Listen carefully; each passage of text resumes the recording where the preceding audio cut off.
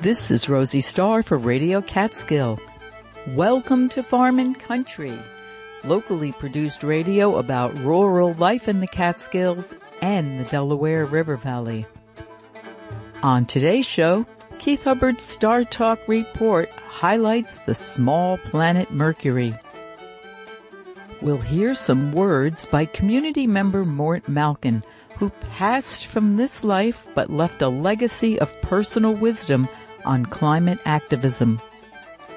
Stephanie Phillips visits Wild Roots Farm in Livingston Manor and finalizes her conversation with owner Wes Gillingham. In her segment Now You Know, we'll hear about his busy life as Associate Director of Catskill Mountain Keeper. All of that coming up on today's Farm & Country, but first, news headlines from NPR. Live from NPR News in Washington, I'm Nora Rahm. Lawyers for former President Trump filed a motion in court last night asking the government not be allowed to review documents found in his Florida home until a third party can examine them. The Justice Department has released a heavily redacted version of the affidavit that the FBI used to execute its search warrant. NPR's Windsor Johnston reports. Parts of the affidavit show that the Justice Department had probable cause to believe that evidence of obstruction would be found at Trump's home. The document also showed that more than 180 classified documents were found among 15 boxes that the National Archives had obtained from Trump's estate earlier this year. Some of those files were mixed up with other records, loose and unlabeled, which prompted the archives to refer the case to the DOJ. NPR's Windsor Johnston. The March for Our Lives organization, along with families of victims of the Uvalde school massacre, are set to hold a rally on the steps of the Texas Capitol today. Sangeetha Menon of member station KUT has more. Rally organizers are demanding that Texas Governor Greg Abbott call for a special legislative session and state lawmakers raise the minimum age to legally purchase an assault weapon from 18 to 21. Alexa Browning, a senior policy associate with March for Our Lives, says the rally aims to raise the voices of people in Uvalde. Talking about their children, talking about their friends that have been affected by this, and really just giving a firsthand account of what devastating loss can do to a family, to a community. An AR-15 style weapon was used in the shooting at Robb Elementary School, killing 19 children and 2 teachers. For NPR News, I'm Sangeetha Menon in Austin.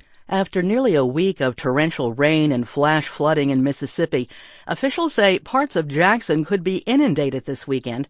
From the Gulf States newsroom, Maya Miller has more. City officials are urging residents to evacuate and prepare to be away from home for several days.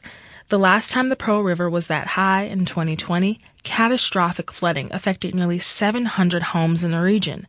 Mayor Chokwe Antar Lumumba said anyone whose home was impacted by the last flood is likely to be hit again. Residents in those impacted areas should be ready to leave within 48 hours.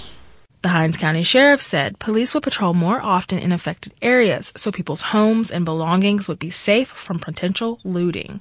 For NPR News, I'm Maya Miller in Jackson. The government of Pakistan has declared a national emergency because of monsoon rains, the heaviest in 60 years. Officials say more than 900 people have died. The rains have flooded crops and damaged the homes of some 30 million people. You're listening to NPR News from Washington.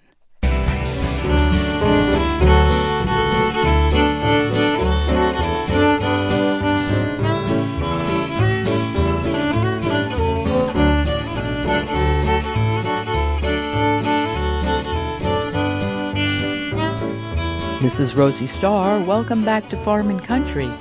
Coming up on today's show, we'll hear some words by community member Mort Malkin, who passed from this life but left a legacy of personal wisdom on climate activism.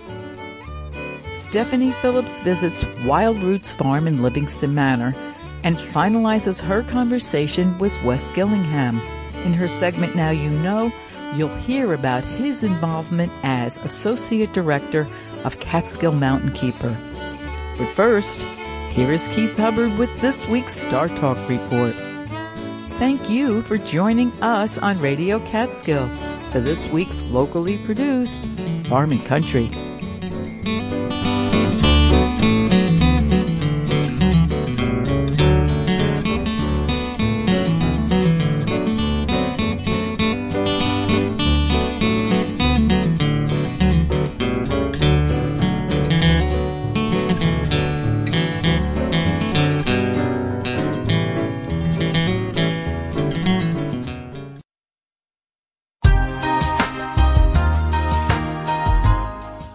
Farm and Country, I'm Keith Hubbard, and this is Star Talk.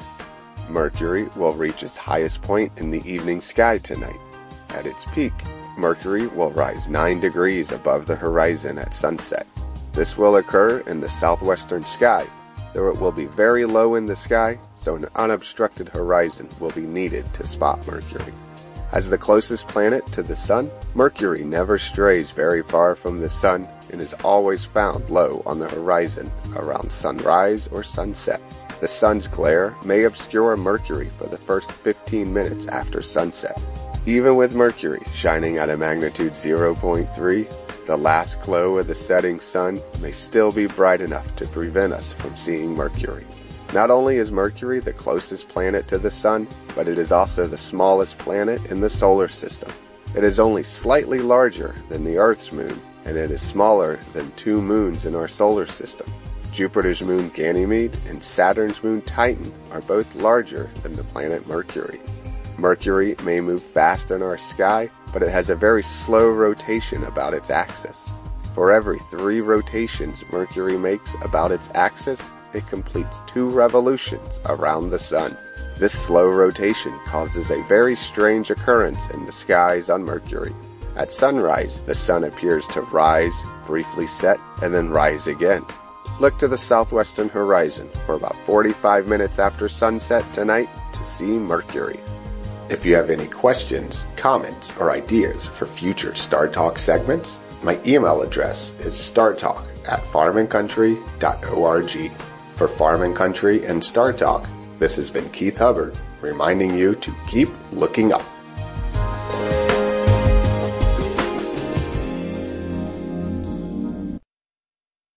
Here are the words of community member Mort Malkin, who passed from this life but left a legacy of personal wisdom on climate activism. He refers to the theory of the 100th monkey, in which he believes that we can change our behavioral habits to better our lives. This segment was recorded in 2015. The opinions expressed in this program do not necessarily represent those of WJFF Radio Catskill, its membership, underwriters, management, or board of trustees. But where are the clowns? Send in the clowns. Don't bother, they're here.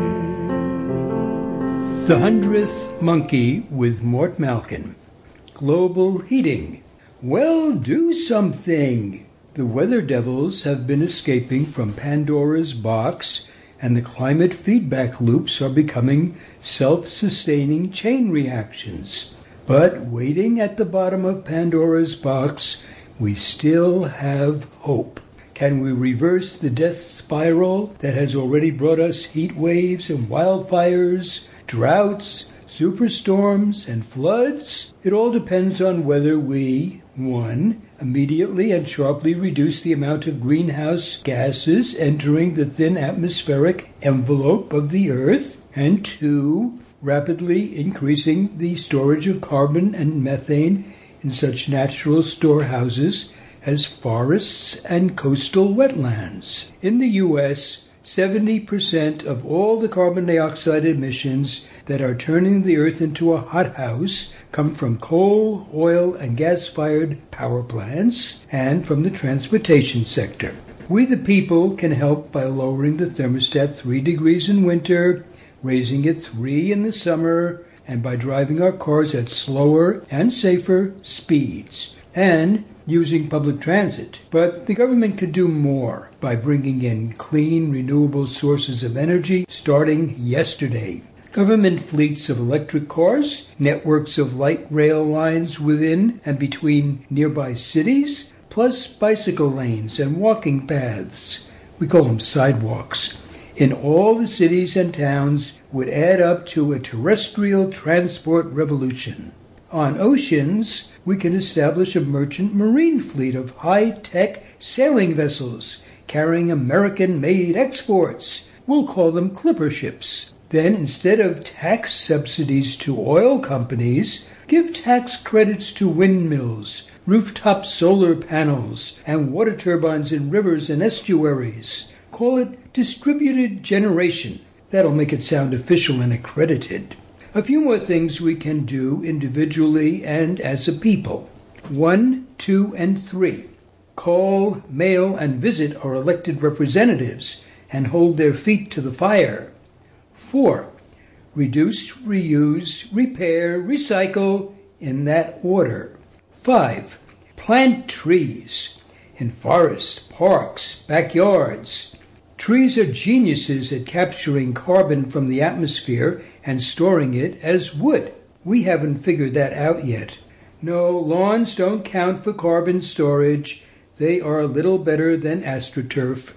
6. Keep and protect coastal wetlands and habitats, salt marshes and mangroves. An acre of mangrove captures 3 times as much carbon as an acre of tropical forest. 7. Charge a fee. Don't call it a tax for emitting greenhouse gases. Diesel generators and pumps, coal-fired power plants, fitness centers where heavy breathing accompanies exercise. 8. Eat less, much less, beef.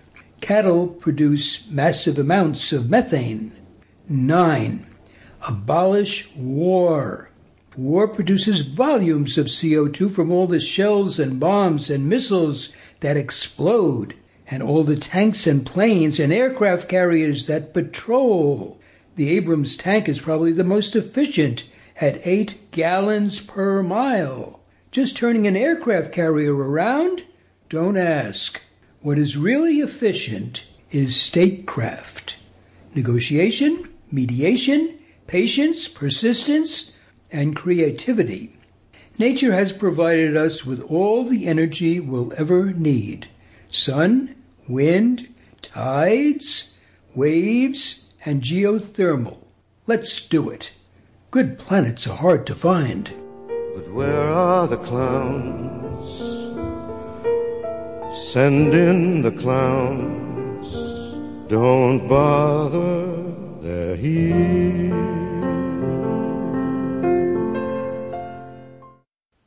That was community member Mort Malkin, who passed from his life sharing his personal wisdom on climate activism. This segment was recorded in 2015.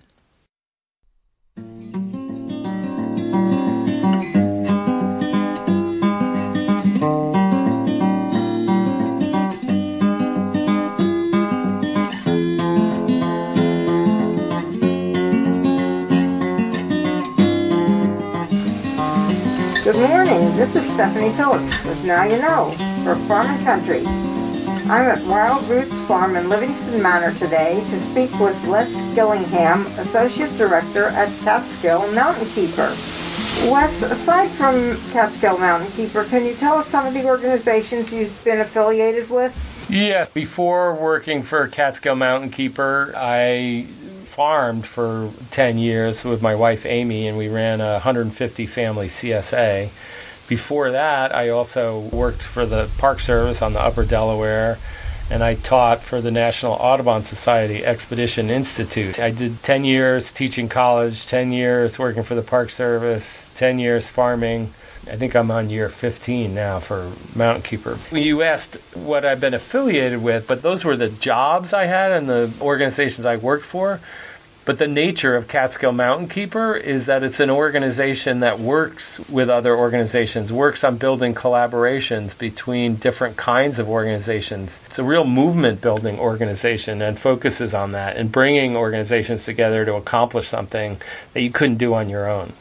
What do you do with Catskill Mountain Keeper? I'm an associate director and was one of the co-founders of the organization and started it. One of the things in the Catskills, you have this huge natural area with a lot of state-owned land in the central part of the Catskills, inside the blue line of the Catskill Park. And then all around it, you have all these communities that are dealing with the state and the state land. They are part of their town property. And then on top of that, you throw in New York City Department of Environmental Protection and the whole watershed program and for water for New York City. And all these communities are surrounding this area and having to deal with a lot of the same issues, but they don't necessarily talk to each other. People here in Sullivan County don't necessarily know what's going on in Schoharie County, even though it's that close, but it's separated by the mountains. So there were conversations about having an organization that can act as a conduit for information and activities all around the Catskills. And at the time, we were also facing a proposal in Sullivan County for 5 casinos here. So conversations started about creating Catskill Mountain Keeper to deal with some of the environmental issues that we're faced with. The Catskills get national organizations to come here on a particular issue and then they disappear, or you get the local people against something forum, they create an organization, but then once they either win or lose that campaign, it kind of dissipates. So we really needed a place-based organization here because there are so many issues facing the Catskills in this region. That was the impetus for starting Catskill Mountain Keeper. How big is Catskill Mountain Keeper now? We have, I think, 9 employees and a couple of consultants here and there. There's an office up over in Woodstock. We have somebody in Albany, and we have our office in Hurleyville. That's your main office? That's the main office in Hurleyville, yeah. We are an organization like New York Renews, so Catskill Mountain Keeper was part of getting New York Renews off the ground.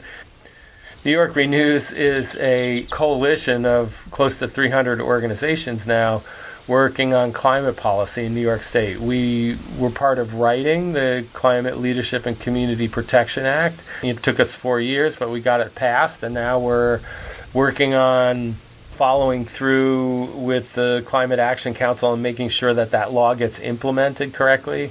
And then we're going to be working this upcoming legislative session to get the money in the budget to make the transition away from oil and gas, a more renewable economy.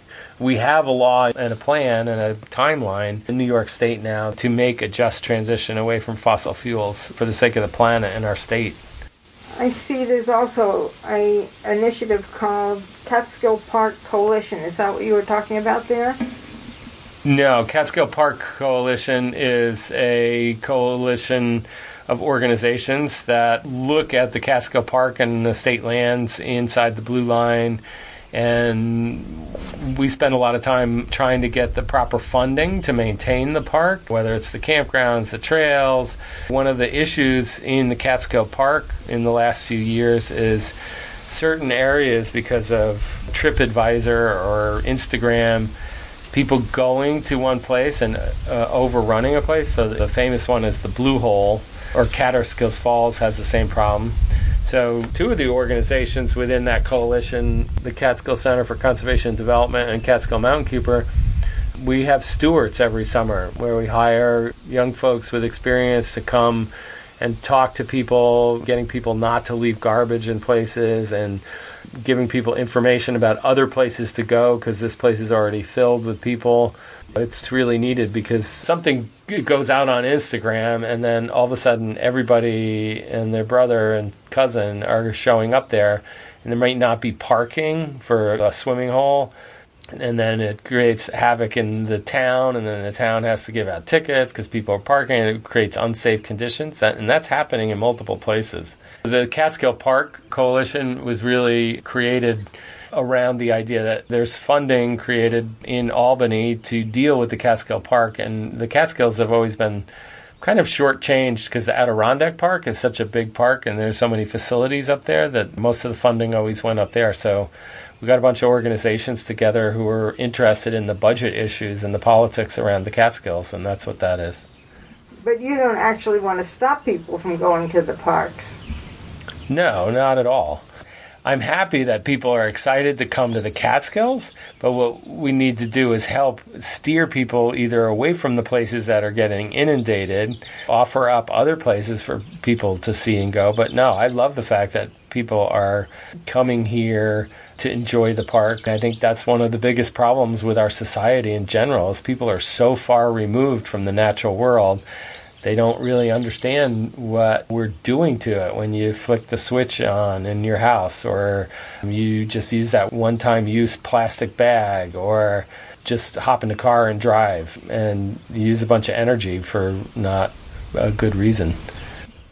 I'll bet the COVID epidemic had a big effect on your park use. Oh, absolutely. And then also just the whole region. I mean, one of the things I worry about personally is the gentrification of the Catskills and how so many people are coming here, which I understand why they're coming here.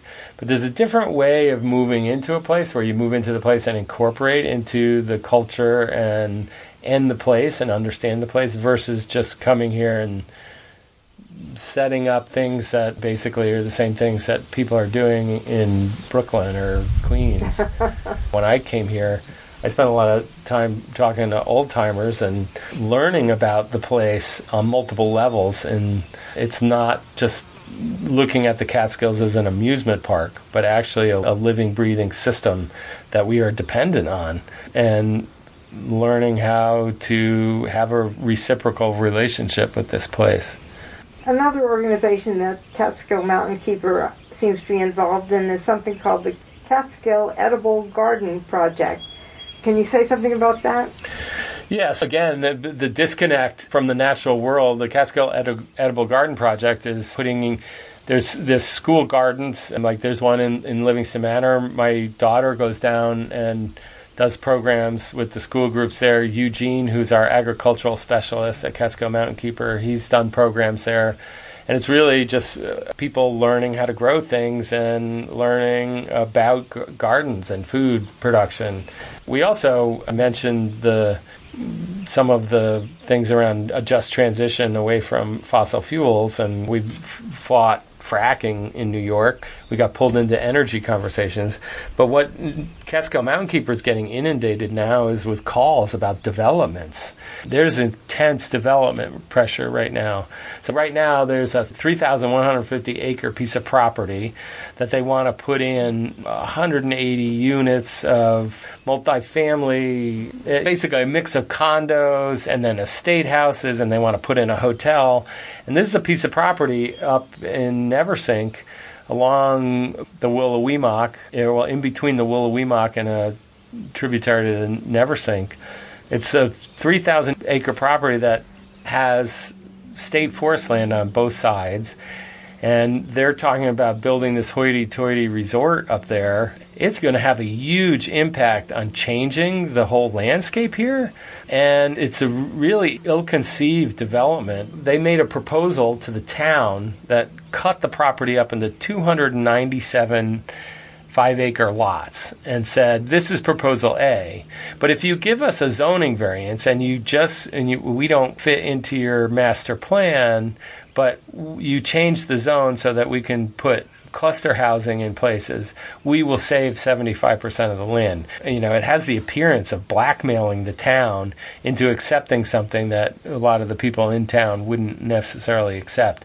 And I'm getting calls all the time from people that either live in Neversink or Livingston Manor, Parksville, because the Pole Road and Cooley Road, that's where all the traffic's going to be coming in to go to this thing, and they live along the road. And it's right across the street from one of the most beautiful beaver meadows in the state, not just the Catskills. And Fur Brook is a really important trout hatchery, wild trout hatchery. It's this incredible place, and you're just going to turn it into another resort. And you get all those same promises. Oh, we can return to heyday of the Catskills. Well, I look around the heyday of the Catskills and see a lot of defunct infrastructure and damage from the past. I don't necessarily want to go down that road again. Well, that's depressing. Can you tell us at least about some successes that Catskill Mountain Keeper has had? Well, we've had a lot. And I think that's what keeps most of the folks that work for Mountain Keeper going, is we banned fracking in New York. We're in process of getting a ban in the Delaware River Basin, which includes parts of Pennsylvania. It'll be really one of the few places in Pennsylvania that's protected from fracking. We beat the Constitution pipeline, so they didn't build a pipeline through the Catskills.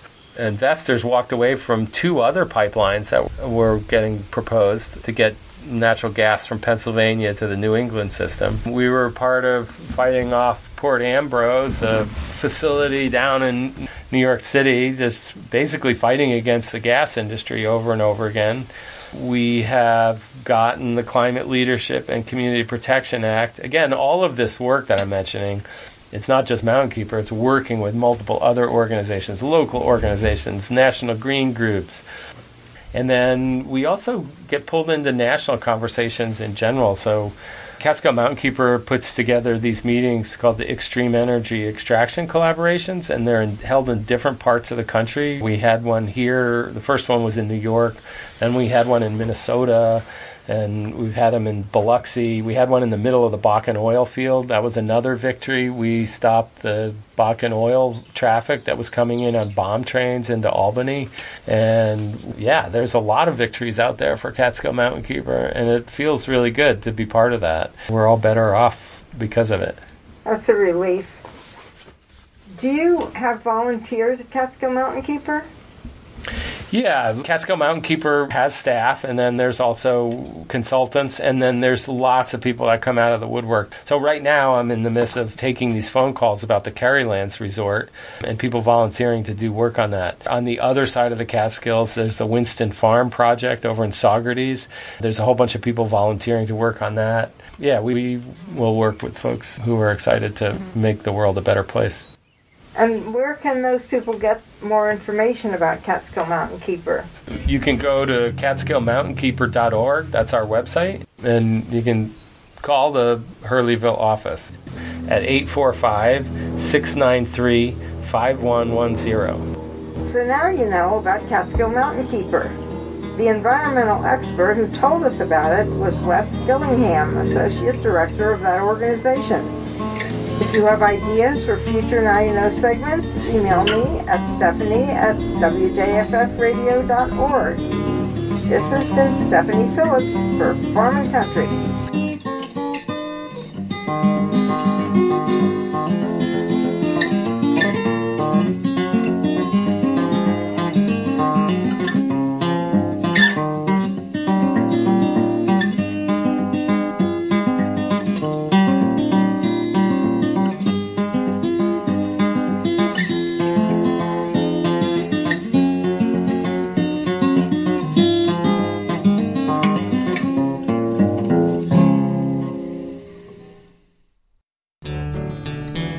We hope that you enjoyed our show this week with production by Radio Catskill volunteers Keith Hubbard and Stephanie Phillips.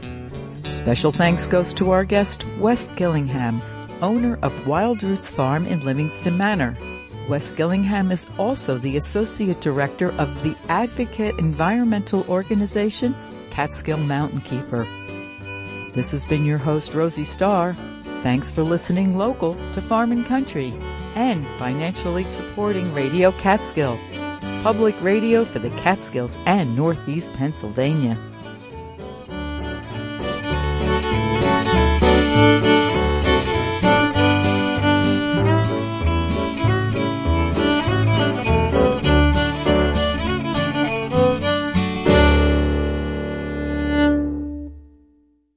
Support for Farm & Country comes from Damascus Citizens for Sustainability, a community-supported, science-based nonprofit taking legal actions providing tools for action and raising awareness of fracking damage since 2008, proactively protecting public health in the Delaware River Basin and beyond. DamascusCitizens.org. Somewhere. This week on This American Life, Sandy was born with a voice. 3-octave range, effortless. So what's it mean when he makes a decision that gets rid of it? I sat down at the piano. I hit a middle C, and I could not sing it. My voice was, gone. That's this week. Saturday at 6 on Radio Catskill. I'm Scott Simon. If you've raised children, you know the